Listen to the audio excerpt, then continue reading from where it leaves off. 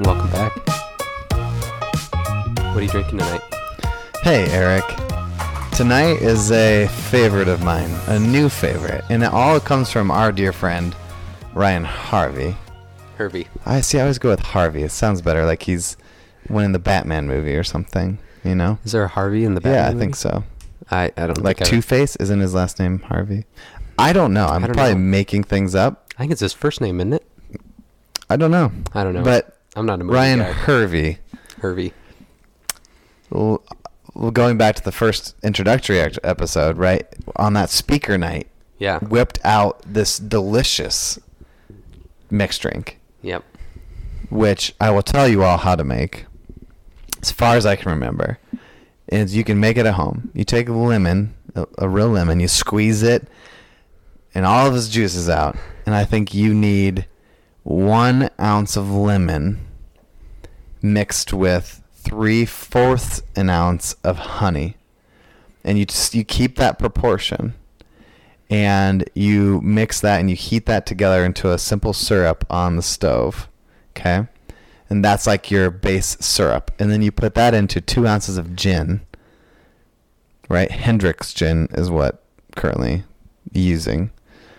And this is called the Bee's Knees. And it is the most delicious, spectacular little mixed drink that I've ever been able to make myself, all thanks to Ryan Hervey. And that is what I am sipping on tonight. What about you? I've got a glass of wine because I thought it was appropriate for our first episode that I would drink wine because Jesus' first miracle was turning water into wine. You're a suck up. Jesus is laughing at you. I'm a suck up. You're right. That's not why I did it. It just tasted good tonight. It is Chateau Saint Michel. It is our go-to brand, or go-to bottle, I guess, from Costco. Super cheap. I highly recommend it. Although I don't go to my Costco and take it all. That's true. That would be very sad. So here we are tonight, right? Everyone knows Matthew 5 verse 44. Yeah, the title of this podcast probably has it in the title. Matthew 5:44. Yeah, or just love your enemies. I haven't decided what I'm going to put. Well, they'll know the moment they click it that we had that conversation in the podcast. They will. But if you want, I can read it. Go for it. This is in the NIV version. Starting with 33 or starting 43? with 43. So we're going to give you some context here. Literally, there's a category in chapter 5 of Matthew that says love for enemies. And starting at verse 43 through verse 48, it says this: You have heard that it was said, love your neighbor and hate your enemy. But I tell you, love your enemies and pray for those who persecute you. And that's our key verse right there. Going on, verse 45, that you may be sons of your Father in heaven. He causes his sun to rise on the evil and the good, and sends rain on the righteous and the unrighteous. If you love those who love you, what reward will you get? Are not even the tax collectors doing that? And if you greet only your brothers, what are you doing more than others? Do not even pagans do that? Be perfect, therefore, as your heavenly Father is perfect. Well said. You know what's interesting? So I'm in my YouVersion app, and I'm in the NIV, which yours is NIV, right? Yes, but I'm old NIV. There's a newer version of the NIV. I was gonna say I think it's an older version because mine in verse 45 says that you may be children, and yours says that you may be sons. Sons, yes. I think they made it like gender neutral. Gender neutral, yeah. And then same thing in verse 47. It says, and if you greet only your own people, and I think yours said your own brothers. Mm-hmm. Yeah. Yeah. Those are the only differences. So yeah, well, and contextually, the Bible was basically written to men at that time, because at that time, really only men knew how to read. Well, and actually, my understanding is that their language was more gender neutral. That they didn't, and I could be wrong, but my understanding is that in a lot of instances, and maybe this is only Hebrew and not the Greek, right? And he's speaking in Aramaic. Greek. So I don't know how the translation works. Yeah, I studied Greek for people, only a year. Okay, nothing phenomenal here, but I do remember. I mean, they're not as, like Spanish has a female and male like endings and whatnot, but they're not as severe as that in Greek. But they do have some different endings that go with. But I mean, they also, like, the brothers there is going to be the word adelphos, and I've seen that in the Greek before. So they most likely did say brothers, but yet we know that same idea, right? It means everyone. They're speaking to everyone. Yeah. Anyway, that's not the point of this whole thing tonight. That's just us, again, conversationally talking about it, which is fun. Yeah. Eric, if you don't mind, I'd love to dig in right away and just give some context to this verse. Yeah. Because I think, like, for me, when I think about a verse, because I would say when I was younger, I would get really stuck in that verse and just say, like, oh, that is what it is. But it comes for a reason from somewhere around something. Right. So here's something that Carla, my wife, she's not a part of this. It probably drives her nuts. Because Carla, I'm sorry. Well, no. This is something that I probably say too much. That she probably just is at the point where she rolls her eyes. I don't know. I'm assuming I'm projecting that onto her. But what I always say to her is context matters, and that context determines meaning. Words don't determine meanings. Yeah. Okay. That's good. So if here's the example I always use is if someone says, "Hey, what's up, dog?" which is even now a dated phrase, but it's perfect for this example. If someone says, "What's up, dog?" if you take those words literally, I'm asking you what is above your head and calling you a dog, which could be considered a derogatory term, right? Yes. And you know by the context that that's not what I'm saying. It's the context that determines the meaning. It's not the actual words. And we do this in everyday life. Everything we hear, we talk about is with context in mind. Right. Mm-hmm. With the words as kind of secondary. Mm-hmm. So, of which this gospel is as well, right? So, man, I'm going to have to remember some things. Hopefully I have notes. Okay. So, Matthew, we're in the book of Matthew, right? Yep. Written by Matthew. Yep. No, this one's actually by Luke. Well, that would happen in the Bible, but this one's written by Matthew. This isn't like Mark. Or John, who knows? Well, John. Mark was written by John Mark. Yeah, so I know, but that's the weird one. It's like you can't have two John John's the crazy one. Like, who wrote John? Just tell us. Yeah. Anyway, so Matthew, written by Matthew. What's Matthew's role in the Bible? I'm blanking right now. Like, he's a tax collector. Yes, he's the tax collector. Mm-hmm. Yes, come on, Cory. Okay. So, but he wrote his gospel specifically to the Jews. Every gospel is written to a different audience. Right.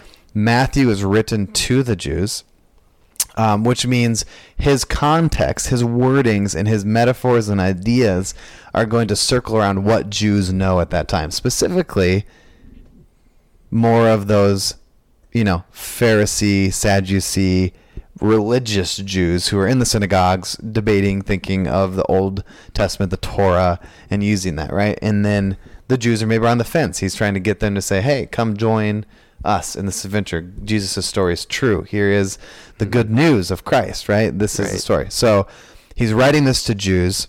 Chapter 5 brings us to a place. By the way, people, I have the old version of the NIV because I literally always use, in every sermon, preaching moment, anywhere I go, a Bible that was given to me my 8th grade year. Oh, yeah? Yes. This was my 8th grade graduation gift from Pella Christian grade school. So it's very worn. It is. Thank you. I think that's a good thing.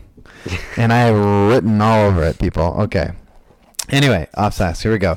So Matthew 1, right? So if you look at the genealogy right there in Matthew, literally it starts with Abraham, right? Who is like the number one Jew of all time for, King David, right? But then there's so tracing it back to Abraham is the father of the Jews. Mm-hmm. Okay, does that make sense? Yeah. From there, it goes from Abraham and it has a genealogy that goes all the way to Christ. So what Matthew's doing is he's saying, okay, Christ is a Jew from old. He literally is from the beginning of the Jewish line. And in there, he'll cite King David, right? He's from King David's line. So all of these spectacular things. You get all of that. You get the birth of Jesus. You have John the Baptist in chapter 3. In chapter 4, you have the temptation of Jesus, which is his becoming of God's son on earth, right? He had to go through that temptation by the devil to get the authority, in a sense, to start doing his miracles and his signs. And it was kind of at that time, right, where he was just before that baptized. He went out into the desert, kind of he resisted and became this perfect man. Like, that was his chance to be fully human, right? In the sense of being flawed. But he withstood it, didn't fall into temptation. He's perfect. He goes, calls his first disciples, and then boom, you get to chapter 5, and it's a bunch of teaching. It's so much teaching. Like 5, 6, and 7 is. Yeah. It's the same thing. Yeah. He's in the same spot the whole time. Yeah. And this is kind of known as the Beatitudes, right? Like, that's the context of this. The blessings. Yeah. Yes, I was right. Okay, good. Yeah, I was like, I mean, I guess when we were just reading through this, I knew it was the Beatitudes, and it just hit me. I was like, what the heck does Beatitudes mean? And so I looked it up, and it does mean it's the blessings. So yes. Anyway, point me. Yeah. Okay, and so he literally, right before this, he called the disciples. He heals a bunch of sick people, and when that happens in Jewish time, at this time, this is the first like miracle in a long time, probably.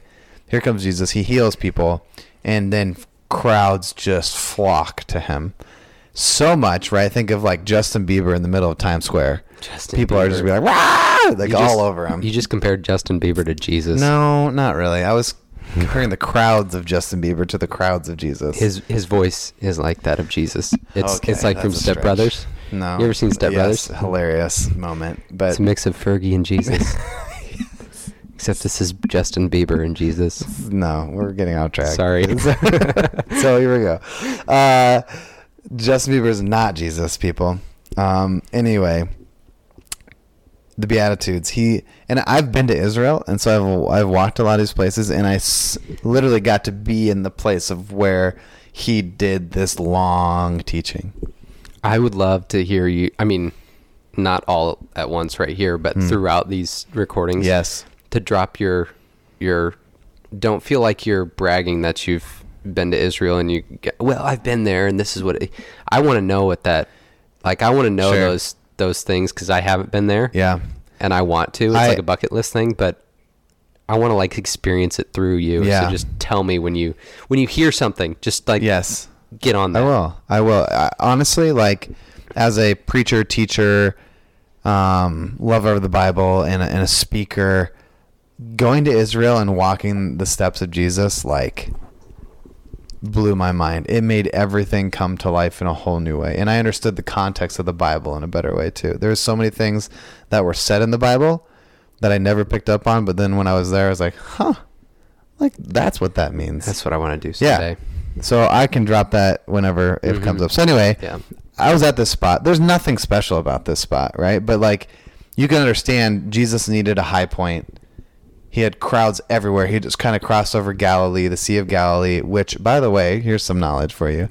Everyone thinks the Sea of Galilee, like, you would imagine it's huge, right? Yeah. It's not.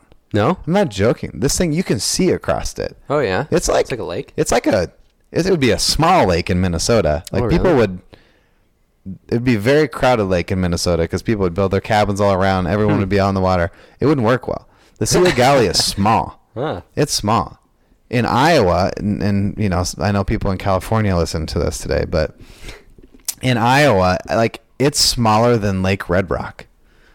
I haven't been down there, but that's a bucket list. That's where I grew up by. Golf course down there. Yeah, we need to go. We're going this year. To Boss Landon. It'd be great. Anyway. No, Boss is, that's, I thought Honey Creek. No, that's at Panorama.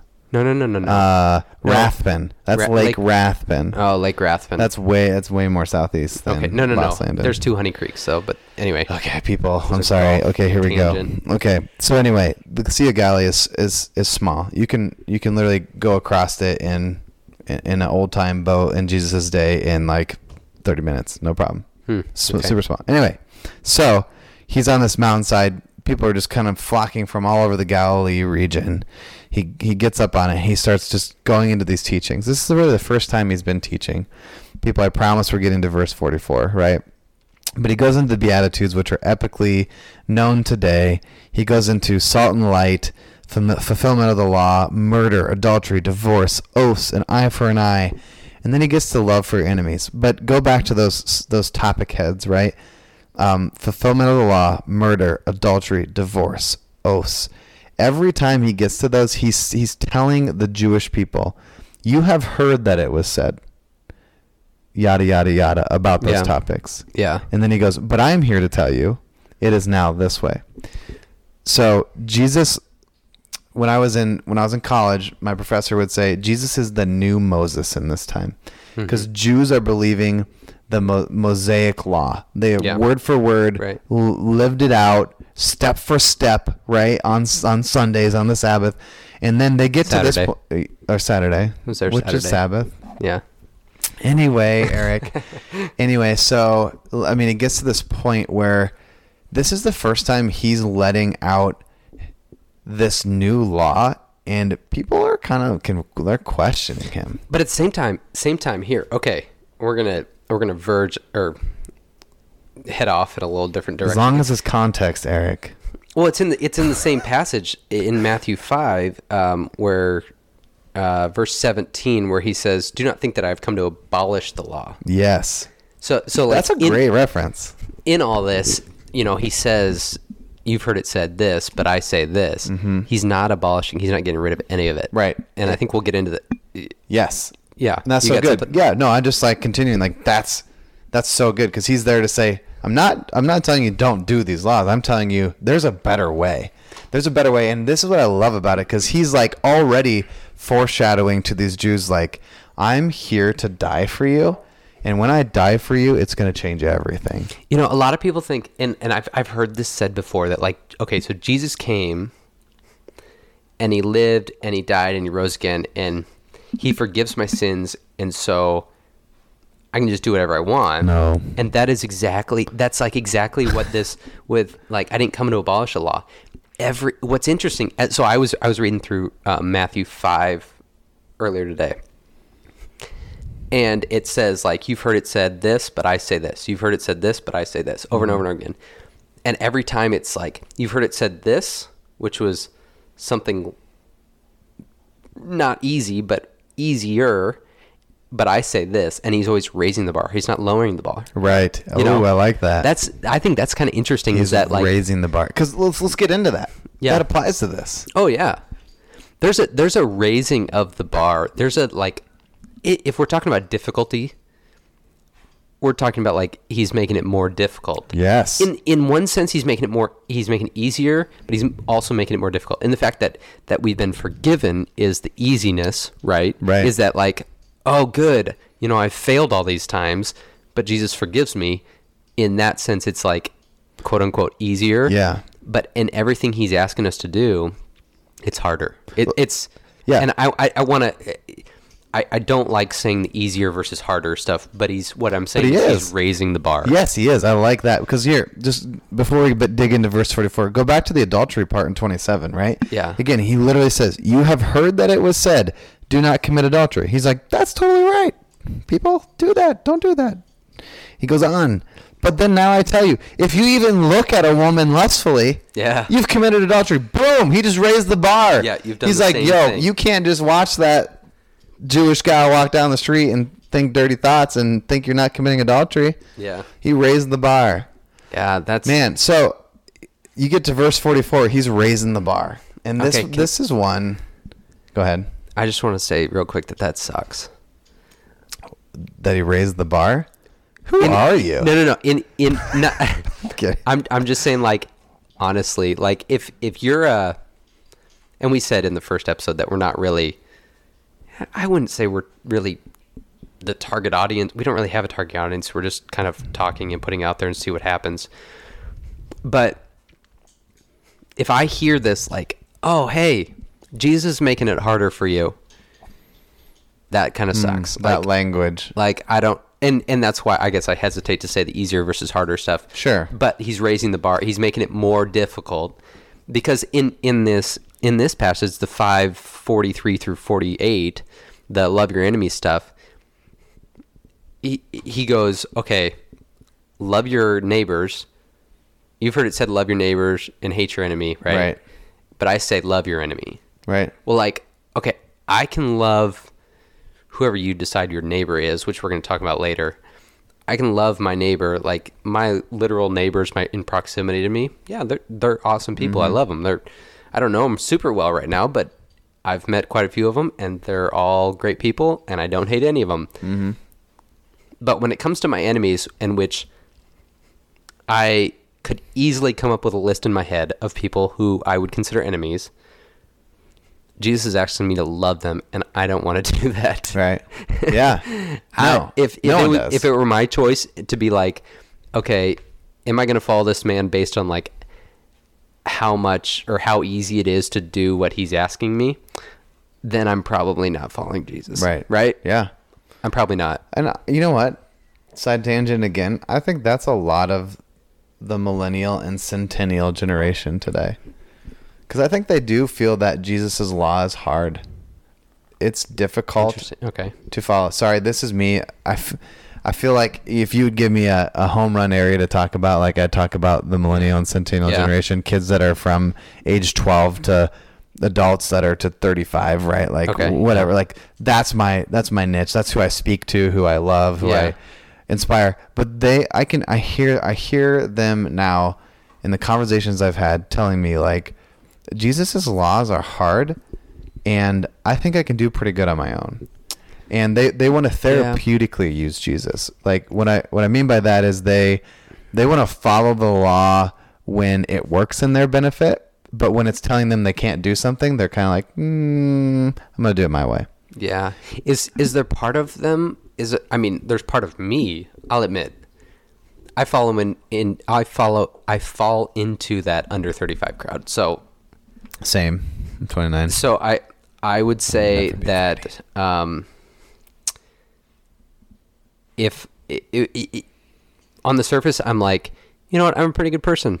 I'm better than X, I'm better than Y, I'm better than Z because I do these things and they don't, and they're just a mean person. Is there a sense of like, I don't have to follow Jesus's stuff because, well, I'm better than that person. It's like the sense of like, to outrun a lion, if you're on the safari and there's a bunch of lions. Never saw one. Maybe just one lion. Let's talk about one lion. And there's a group of people. You don't have to be the fast. You don't have to be faster than the lion. You just have to be faster than the slowest person. Right? That's so mean. And so in that sense, like, I feel like sometimes I'm tempted to think, gosh, look at all these terrible people. I can outrun them. You know what I mean? Right. And I'm tempted to think like Jesus is okay with that. That's, as a brother in Christ, I'm not okay with that. No, I know that you're just being vulnerable and real, and that's so good. But you're right, because I think that's so easy to see and to feel. Whether you're a Christian or you're Buddhist or you're Muslim, I think everyone feels that in some religious aspect. Man, that's tough. That's just me being honest. That like, but also that when I think that, I don't immediately think, well, what would Jesus have to say about this? Actually, you know. And we should. And I think this passage that we've got for this conversation kind of speaks directly to that. Like, yes, you know, in some sense, and yeah. Well, let's get back to that a little bit here. So verse 44, well, even the beginning, right? So Jesus sets it up. Okay, here's what you Jews have heard before. Here's the law that you've heard. It's love your neighbor and hate your enemy. Your neighbor, do you want to define that a little bit from what you know? Well, that's at that point, or that's a long thing. So here's long. It's longer than I thought. Okay. Here's the thing. So like, Jesus says, you've heard it said, love your enemy and love your neighbor, hate your enemy, right? Yep. And my first thought on the surface was, oh, that's something that was said in the Old Testament. And so I was like looking it up, and it connects to Leviticus 19:18, right? Yes. The Levitical law, which a lot of us don't know or care about. Don't care about. I mean, in Leviticus, I believe it says don't get a tattoo, and both of us have tattoos here. So there's contextualization of those as well. That's a whole nother conversation. Yes. But so my assumption was that Jesus had said, you've heard it said, love your neighbor and hate your enemy. And I thought that was in Leviticus. No, never said hate your enemy. It's not. Yeah. But love your neighbor's there, right? Love your neighbor is. Yeah. But hate your enemy is not. And so correct. I was listening to this podcast by Tim Mackey, who he's on the Bible Project, and it's his own podcast. It's called Exploring My Strange Bible or something like that. Mm-hmm. And he's talking about loving his neighbor, loving your enemy, excuse me. And he says the reason Jesus says, you've heard it said, love your neighbor and hate your enemy, is because there was a discussion at the time around who your neighbor was. Does that make sense? So the Jews had, the Old Testament had Leviticus, and it said, love your neighbor as yourself. Mm-hmm. And people were like, okay, that applies to these people, but not these people. Neighbor applies to these people, not these people. And so Jesus is saying, no, let me clarify what that meant. Yes. It means your neighbor means the people you love, the people who give you the warm, fuzzy feelings inside, right? And it also means the people who you hate, the people who don't give you warm, fuzzy feelings. And so I was like, oh my gosh, I mean, I think that kind of like clicked with me in that the discussion around who is your neighbor. Right. I mean, there's kind of two discussions in my mind. There's a discussion of who's your neighbor and and what does it mean to love them, right? Yeah, if it means if it's love your enemy or love your neighbor. Yeah. So and so that was a discussion being had at the time that you need to love your neighbor. Who the heck is your neighbor? Yes, and I think that's a really good contextual thing to come back to, because we're at a spot in the Bible historically again where the Jews are controlled, their land is controlled, their faith is basically controlled by the Roman Empire, right? And so when they think about an enemy, they definitely think about the Romans, right? When they think about people who aren't neighbors, it's the Romans. But they're also surrounded by warring countries who've tried to take over their land for so long. You have the Syrians, you have they've been in exile, the Macedonians. Yes, they've been in exile back and forth. You have the Egyptians that are down south that they had to wrestle with before. You have so many surrounding countries. And so when I kind of went into this and studied this a little bit, right, you go back to original Jewish law where there were God kind of bringing them out of Egypt and restoring Israel to them. God was very specific in telling them, like, don't mess around with other nations. Don't marry them. Don't intermingle. Don't hang out with them. And so very early on, the Israelites took on this idea that their enemies were those who were not like them. If you weren't a believer in Yahweh, of God, if you weren't an Israelite born of the 12 tribes, then you're technically an enemy. You're an outsider. And I shouldn't love you. I should not associate with you. I shouldn't deal with you. And that was a little bit of their thinking at the time. And so when you go back to that Leviticus verse, it did say, love your neighbor as yourself. And the idea at that time was to love all tribes of Israel, to love everyone amidst your story and your heritage. But they had this idea, like, stay away from people who are of different nations because we're not supposed to be around them. So, again, Jews being very traditional at that time and being very serious about their Torah, their law, bring that all the way here to the New Testament when Jesus is around to an extreme, right, where they are casting out Samaritans. They are casting out Gentiles. They are casting out anyone who's different. The lepers, the poor, the needy. Like, they will not associate, be with, around, talk to anybody. They won't love on, help out, all of that. Anyone who's different. And that's an issue. All right, so that all sounds great. But here's the thing. I've never left the country. Boring. And so when you talk about... Can we just stop? Yeah. I want people to know. And this is probably bragging and prideful, and I will ask for forgiveness later. You've never left the country. Yeah. I have been to 23 countries. Okay, go. Wow. Yep. So there was in high school, I was asked to go play on a golf team that was traveling to Australia. And I, to this day, cannot figure out why I said no. You just never meant to be in another country. I don't know what it was. And my mom reminded me of that the other day, and I was like, wait a second. I was asked to do that. Why didn't I do it? And I have no idea why I didn't do it. Well, but yeah, I've never left. I've barely left the Midwest-ish. Like, I've never gone, other than Arizona, Phoenix, I've never gone west of Eagle, Colorado, which is just barely west of Vail. And I've never gone east of... I've been to Virginia once on a trip. Nashville, basically. And then I've been to Florida and Atlanta. But, like, northeast, not really. Not much on the East Coast, right? So okay, we need to hang out more to get you places. Anyway, what's your point? I need to get point. I need to get places, but I also need to get to the point. What I mean is, like,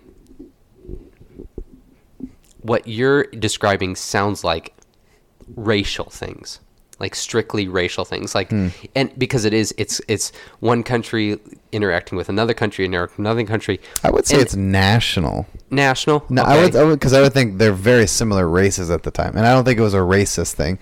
And I'm not saying that you're claiming that, but but it was very national, and God, I feel, made that clear. But anyway, so it's easy for me to say, well, I'm not a nationalist.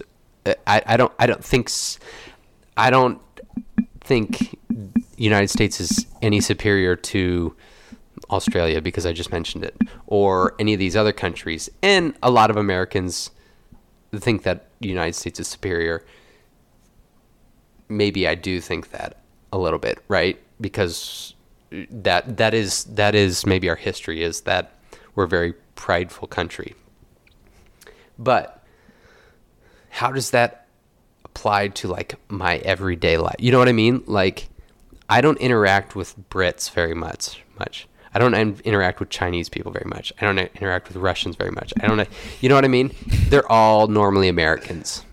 And so it's easy for me, with the way you say that it was about nationalism, to say, like, okay, well, I don't even interact with those people on a daily basis, so I'm doing pretty good.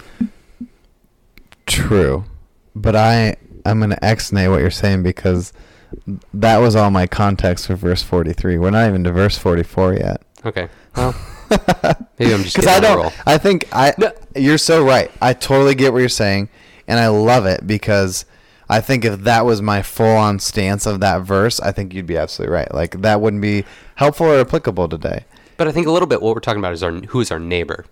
Right. And so, yeah, like, and I was trying to context the enemy part, though, right? So they, like, their enemy was, because at those times when you're trying to protect your land, was literally anybody outside your border trying to come in. So okay, so that almost makes the point more, in that what they're probably saying is, hey, your enemy is, in our context, would be, hey, your enemy is Russia or China, and your neighbors are Americans.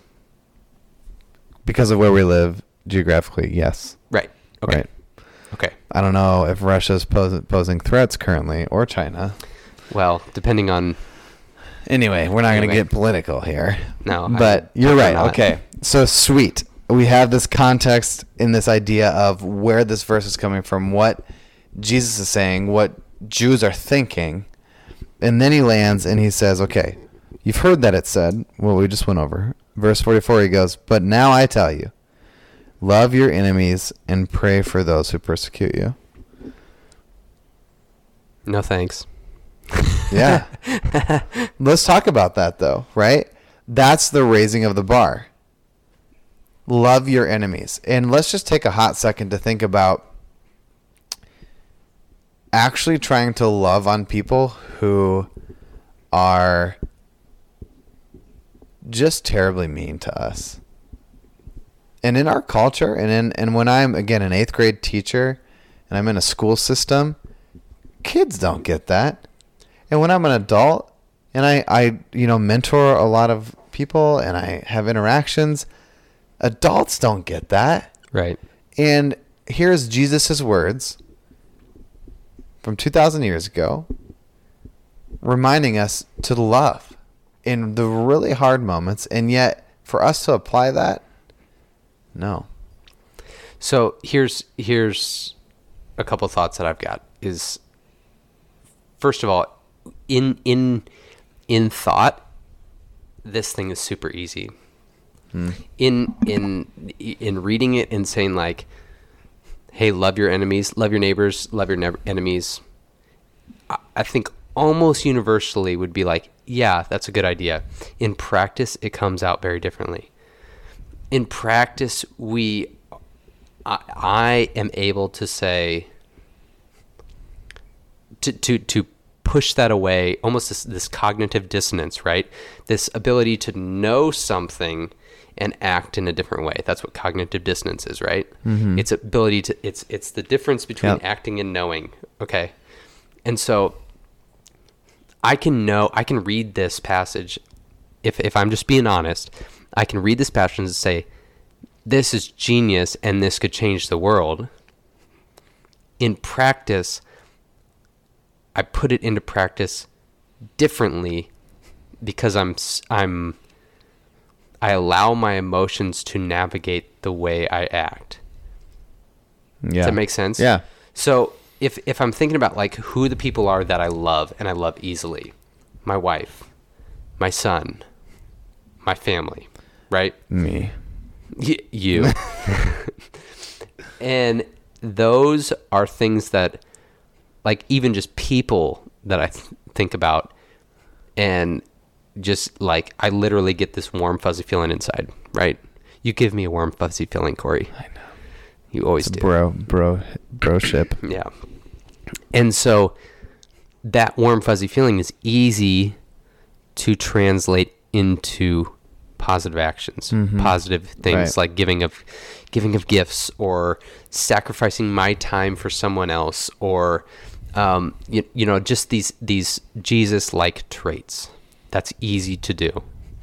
It's the people that I can think of, and I can think of honestly right now off the top of my head, probably 4 to 5 people who make my stomach turn, who give me, I guess the opposite of a warm fuzzy feeling would be a cold feeling, you know, and my reaction would be, well, I'm not going to actively hate on them.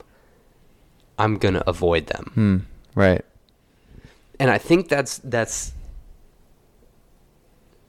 in my mind, it's interesting to me that we started with this passage, because this passage, I think, is maybe one that, if put into practice, could change the world more than anything.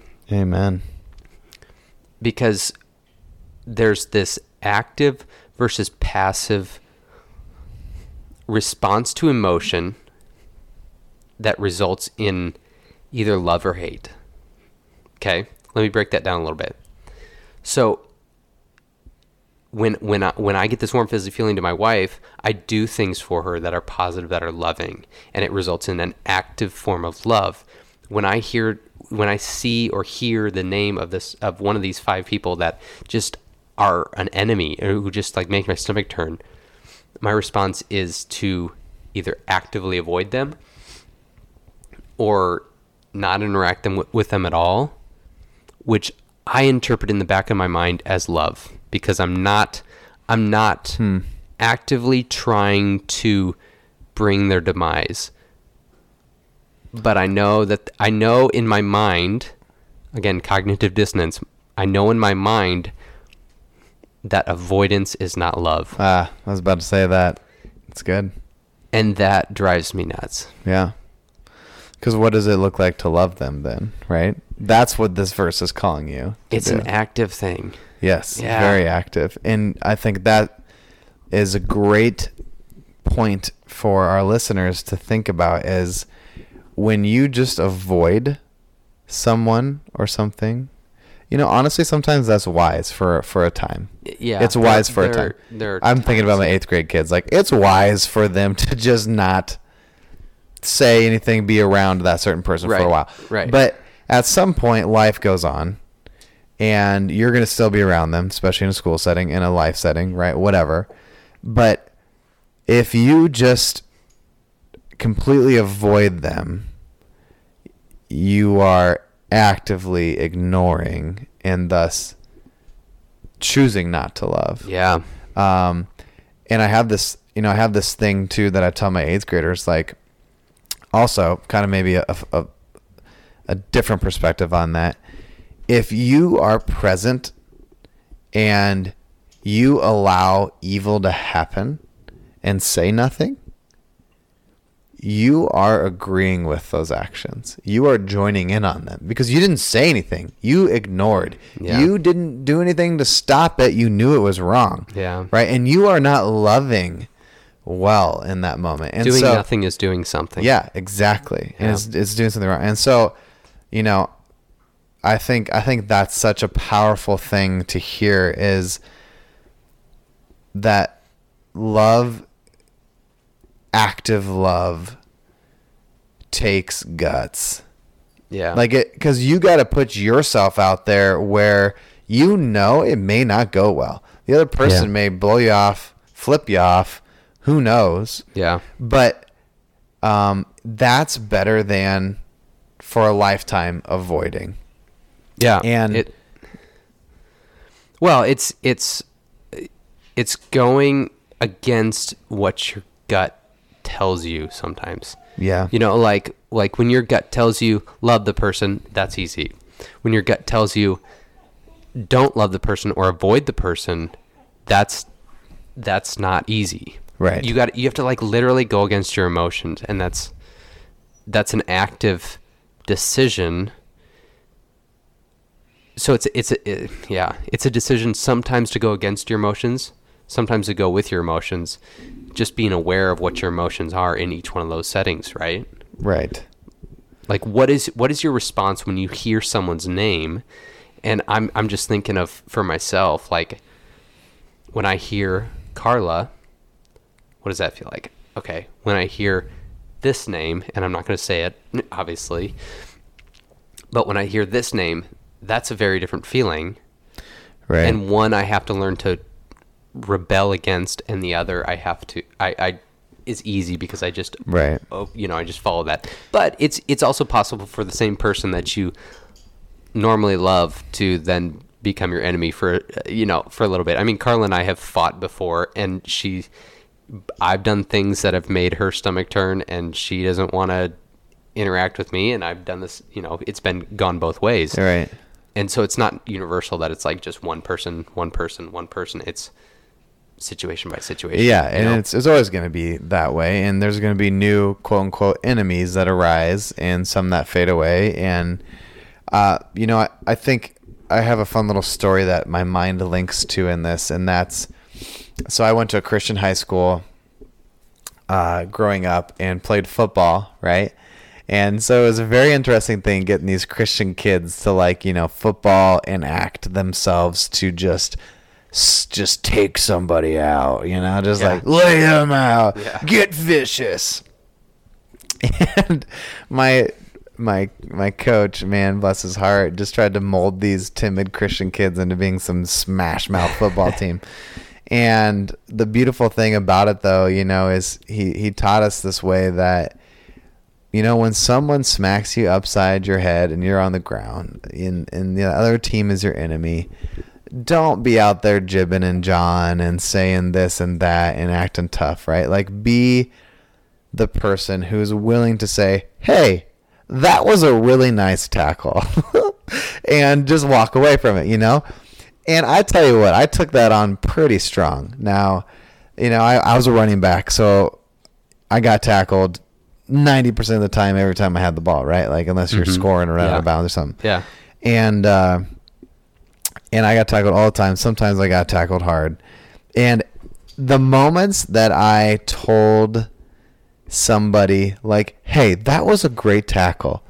Man, you hit me really hard, and I'm impressed. Yeah. They just were so confused. They're like, what? What is wrong with this guy? Yeah.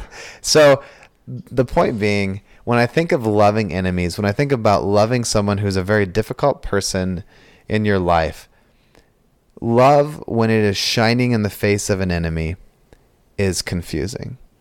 Yeah. They are like, it's like a deer in the headlights. They're just like, what that's not the response I wanted. That's not the situation I wanted. I wanted to fuel the fire, not throw, like throw water on it and smother it. Like, what's going on? And love to your enemy is, it's like you just catch them in the moment and they don't know what to do. It diffuses the animosity, hatred, the feelings of angst that are existing there. Yeah. So Ryan Hervey, which I'm sure you'll hear us talk about quite a bit, he'll probably be on the podcast eventually. One of his best, him and his wife, him and Angie, their best pieces of advice to Carla and me in our early marriage was, don't get on the roller coaster. And what that meant was, when one of us was emotional and upset, don't get on the roller coaster and get upset yourself.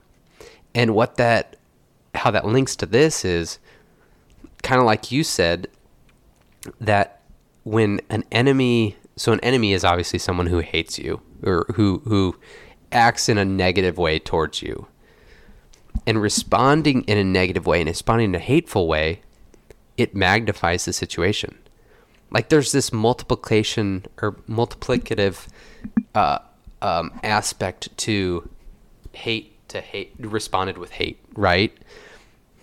But love literally like diffuses the situation, and it de-escalates, and it ends the roller coaster. Yeah. In a good way. Yeah, absolutely. And so when I said earlier, like, I think this is one of the things that could literally change the world. Yes.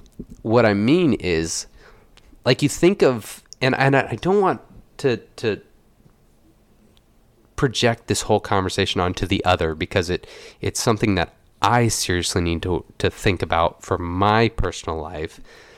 But when you think about the enemies in the world, like Republicans and Democrats, or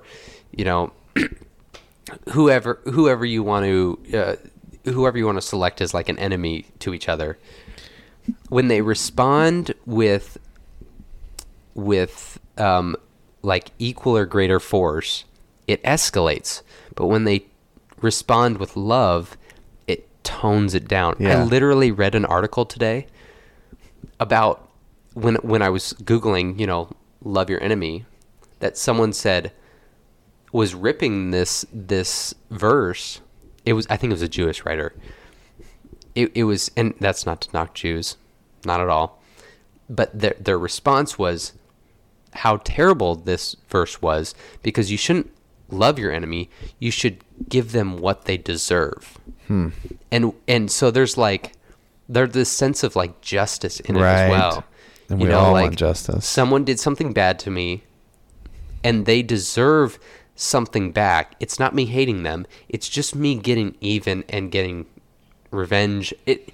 We don't like to call it revenge because we think we're being good Christians. We're just giving them what they deserve, Yeah.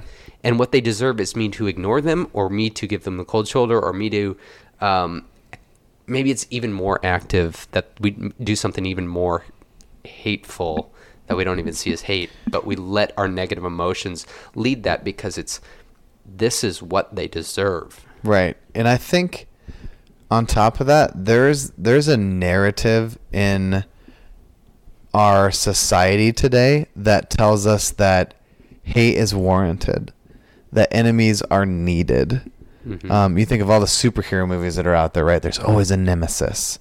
You get into high school, middle school drama, and you bring that into college, and you know that there's always somebody who's, a bully or a harasser or someone who's going to stir the pot.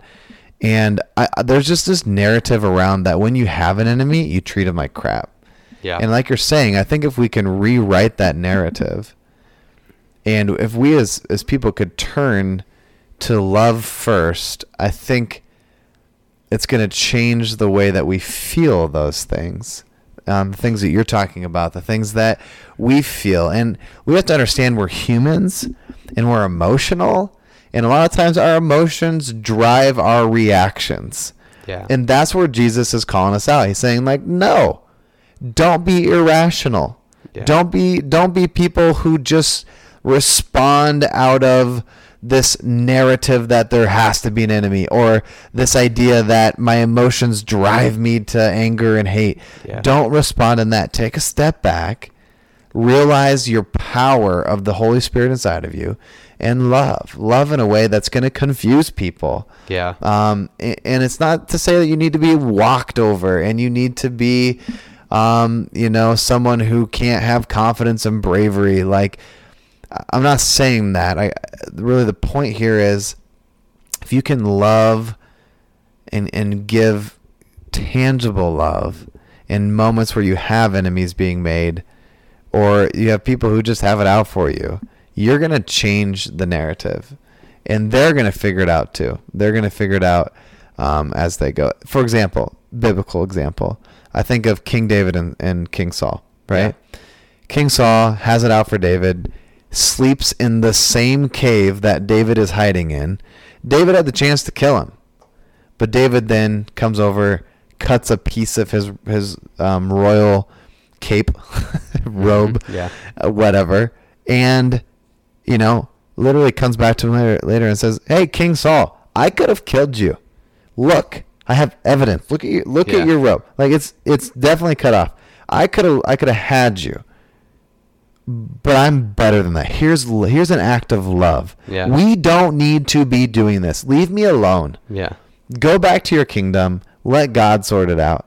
And King Saul is super convicted at the time. Like, rips his clothes and puts himself in a place of submission, saying, "Who am I?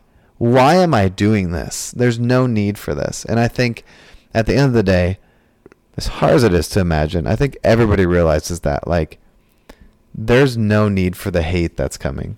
And if we can give that love, maybe we can call that out.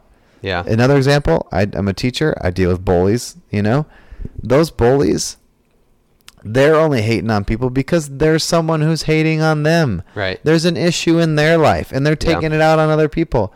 If you love them out of that, the world's going to be a better place. That bully will give it up. They'll see the light. They'll get over their issue. Right. But you've got to first take the stance of loving an enemy. And sometimes you got to take the brunt, because sometimes that that turnaround, like you say, that in the instance of a bully, I mean, if you're not in high school, there's probably not a lot of people who you consider bullies. It's more like enemy, yeah, but there's emphatic people. There's people who annoy you. There's people, your bosses. Yeah. Some people have terrible bosses. There's tons of people who are going to. But it's not going to be, it probably won't be an instant fix. Yes. It's like, sometimes I want to, if I love this person, is it going to respond? Are they going to be loving and returned right away? Probably not. Right. You're probably going to take the brunt of it for quite a while. But two things popped up to me in what you just said. The first is, like, understanding who the justice giver is. Who gives justice in this world? And so often I want to be the one who deals out justice. Like, you've been bad to me. You deserve this. Even the scales. Here's the justice that needs to be had. And that's like a temptation of mine. The second is, and I think it's more tangible and applicable for me to use regularly, is a fast versus slow response. like, because when someone is an enemy of mine, my natural response is typically a fast response, right? If something is natural, like for instance, in the golf swing, like my golf swing has become, I've worked on it so much that it's natural and I don't have to think about it. It's just like I step up and I can hit it fast. Yeah, and but sometimes you snap hook. Right. I don't snap hook. I typically banana slice. Yeah. But you know what I mean? Like, if it's natural, it's typically a fast thing that happens. And so when someone is like, gives me just that repulsive feeling in my stomach, slowing down the response is helpful. It's understanding and your being emotions. giving myself time to think and be like, okay, my natural reaction is not what I ought to be doing. I mean, my natural response typically to my wife and my son, who I love, is the right one. And that's not saying I'm perfect, right? Right. But to my enemy, my fast response is punish the person, give them justice, avoid them, stay away from them, when my slow response ought to be, okay, no, that's not what I need to do. Move towards them, bless them, pray for them. That's a slower response. Right. Basically is what I'm getting at. Fast versus slow response when it comes to enemies. That's good. And that's tough to like stop your slow response or stop your fast response and go towards your slow response. Yes. That's just what I was thinking when you were going off there. That's good. I want to jump to the second part of the verse, and maybe we can try and end there. I know my wife's going to want me home soon. Oh, yeah. Yep. But anyway, no matter what time you're listening to this out there, the second part of the verse just says, and pray for those who persecute you. Mm-hmm. And I think that's important to note, too. I think, so when I was doing my studying on this, kind of like reminding myself of this verse, I was in the commentary again, right? This like super nerdy book of all things that the Bible says, literally word by word what it can mean and say. It reminded me of how important the prayer piece of this is, right? Because we just talked forever about what it looks like to love an enemy, the quick response that comes from that, the justice that we want to ensue, the way that we as humans emotionally react. But at the core, no matter what we've done there in our, real world reaction, whether we did or didn't, or we ignored or avoided, or whatever happened, go back home that night. Did you stop? And did you follow through with the rest of this verse? And take time to pray for that person. And pray for them in a way that's not like, God, you make them right. Yeah. In the name of Jesus Christ, strike them down. You strike them down because they're terrible. Like, right? Yeah. No. Yeah. But like you pray in a way that's like, God, forgive me, a sinner, and let me see how I can love them.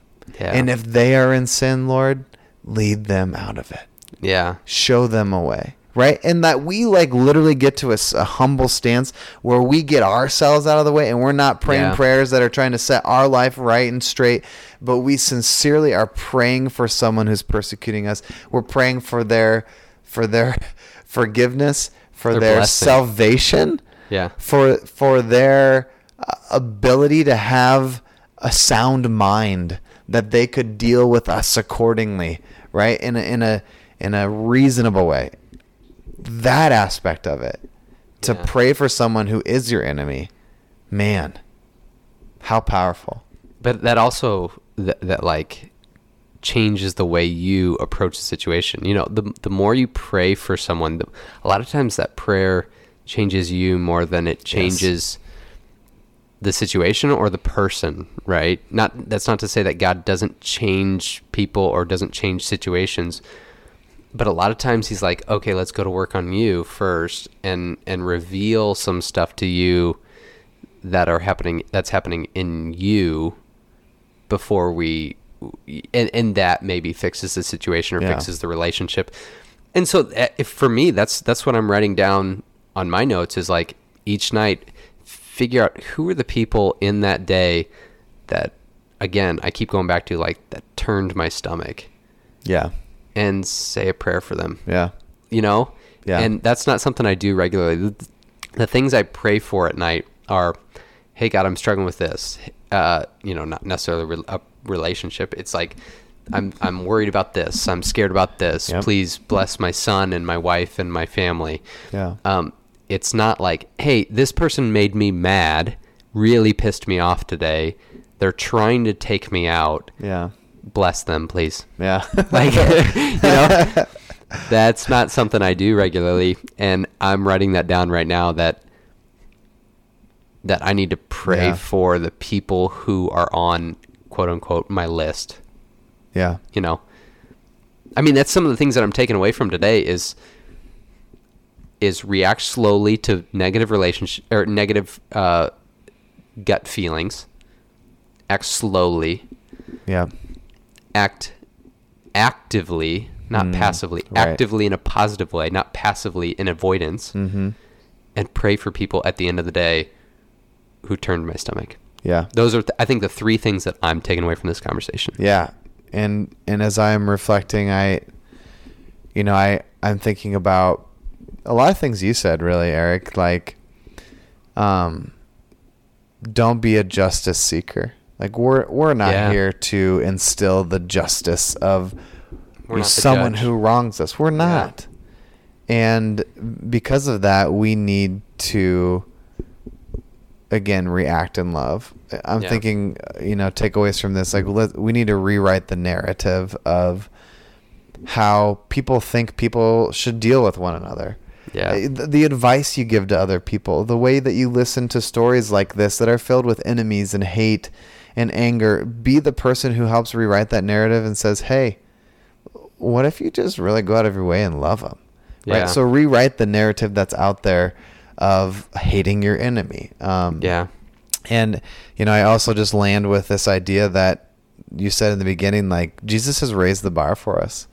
Yeah. And if we're going to truly love him and follow him, let's go beyond our power to live it out and live this specific one out. And I love his challenge because he puts a challenge in this section. We read it earlier, and it might be a good way to go out tonight too, right? He literally says, if you love those who love you, what reward will you get? Are not even tax collectors and sinners doing that, right? Yeah. And if you greet only your brothers, what are you doing more than others, right? Do not even the pagans do that? And then he says, be perfect, therefore, as your heavenly Father is perfect. And that is the same verse that links back to that Leviticus verse, or Leviticus 19 that you mentioned earlier. That same phrase is there. Be perfect like I am perfect. That's God's challenge to us.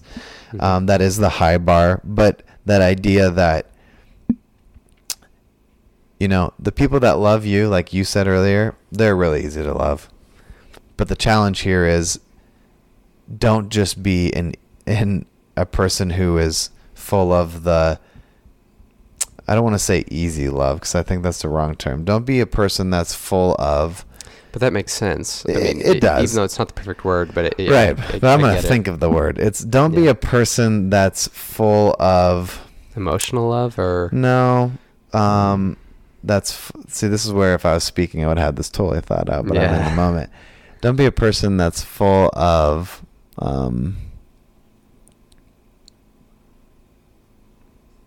Man, it's slipping tonight. That's all right. Easy love. Easy love. We'll go with easy love. Easy love. So don't, be someone who's willing to say, I am gonna to love the hard, tough people in my life. Yeah. And be able to pour some time and energy into that.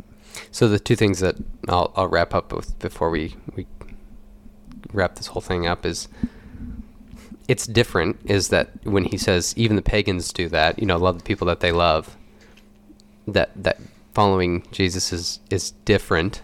Obviously, it's something other than what the pagans do, what everyone does.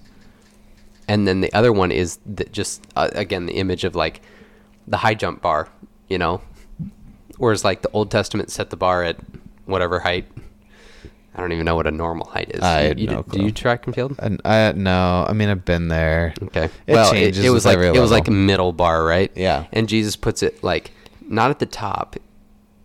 I mean, in the end of this passage, he says, "Be perfect." So whatever perfect would be in the high jump, right? Man, I don't know what that would be. But do you have time for 500 our feet. one random question of the night? Yeah, we got to do that, and we got to tell them what verse we're digging into next time. Oh yeah, okay. So the verse that we're going to dig into next episode is going to be Matthew 5:13. So same chapter. Do you want to say anything about it? It's the salt and light verse. I think it's one. It's really weird because Jesus says some really great stuff in chapter 5, the Beatitudes, and then he literally comes out of nowhere and is like, "Hey, be the salt of the earth." And you're like, "What?" Yeah. So dig into that. Yeah, that'd be great. So again, Matthew 5 verse 16, right? 13. Well, it's like 13 through 16, but really verse 13, 5 verse 13. So at the end of every conversation, we're going to try to have some like random question to discuss for a little bit. And so I'm going to throw out the first one. I didn't really tell Cory in advance to think about it, so we may have to hash out a little bit. But the random question is, if every gospel writer were a Beatle, like the Beatles band, if every gospel writer were a Beatle, who would they be? And I want to know what you have to say. I'm going to be really honest. I don't know because I couldn't even tell you who the Beatles' actual names are. John Lennon. Which, okay, I do know that name. And I know that name too. Huh. George Harrison. Yep, don't know him. Ringo Starr. Don't know him. Okay, so Ringo and Paul are the only ones that are alive. John Lennon, wasn't he like killed? He was murdered. Yeah. Yeah, he was murdered by the guy who got his last autograph. So that's kind of weird. Yeah, the guy got his autograph, then went and I wonder where that autograph is these days. But then he came back and he murdered him because he was like a super fan or whatever. Yeah. I think clearly that John Lennon is the Gospel of John for more than one reason. So this is a question for yourself because I don't have opinions.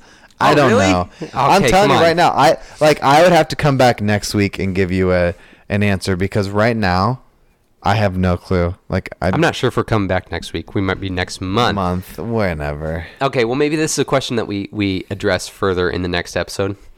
My opinion is John Lennon is the Gospel of John, not only because they're called John, because as we talked about earlier, Mark was written by John Mark. So that is also written by John. Yeah.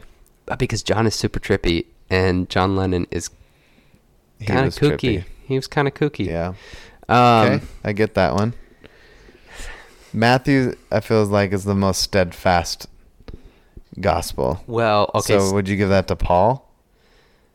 What would you call steadfast? Like irrelevant? No, the most used. We use it the most often, I feel. Matthew. Okay. I could do Matthew as Paul.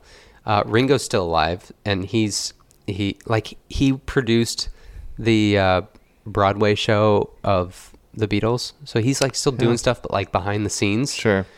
I feel like that could be Mark because it's like really, it's quick, it's flashy. But that's very true of Mark. Maybe he's very immediate. Maybe you don't. Yeah, he's immediate, but you don't.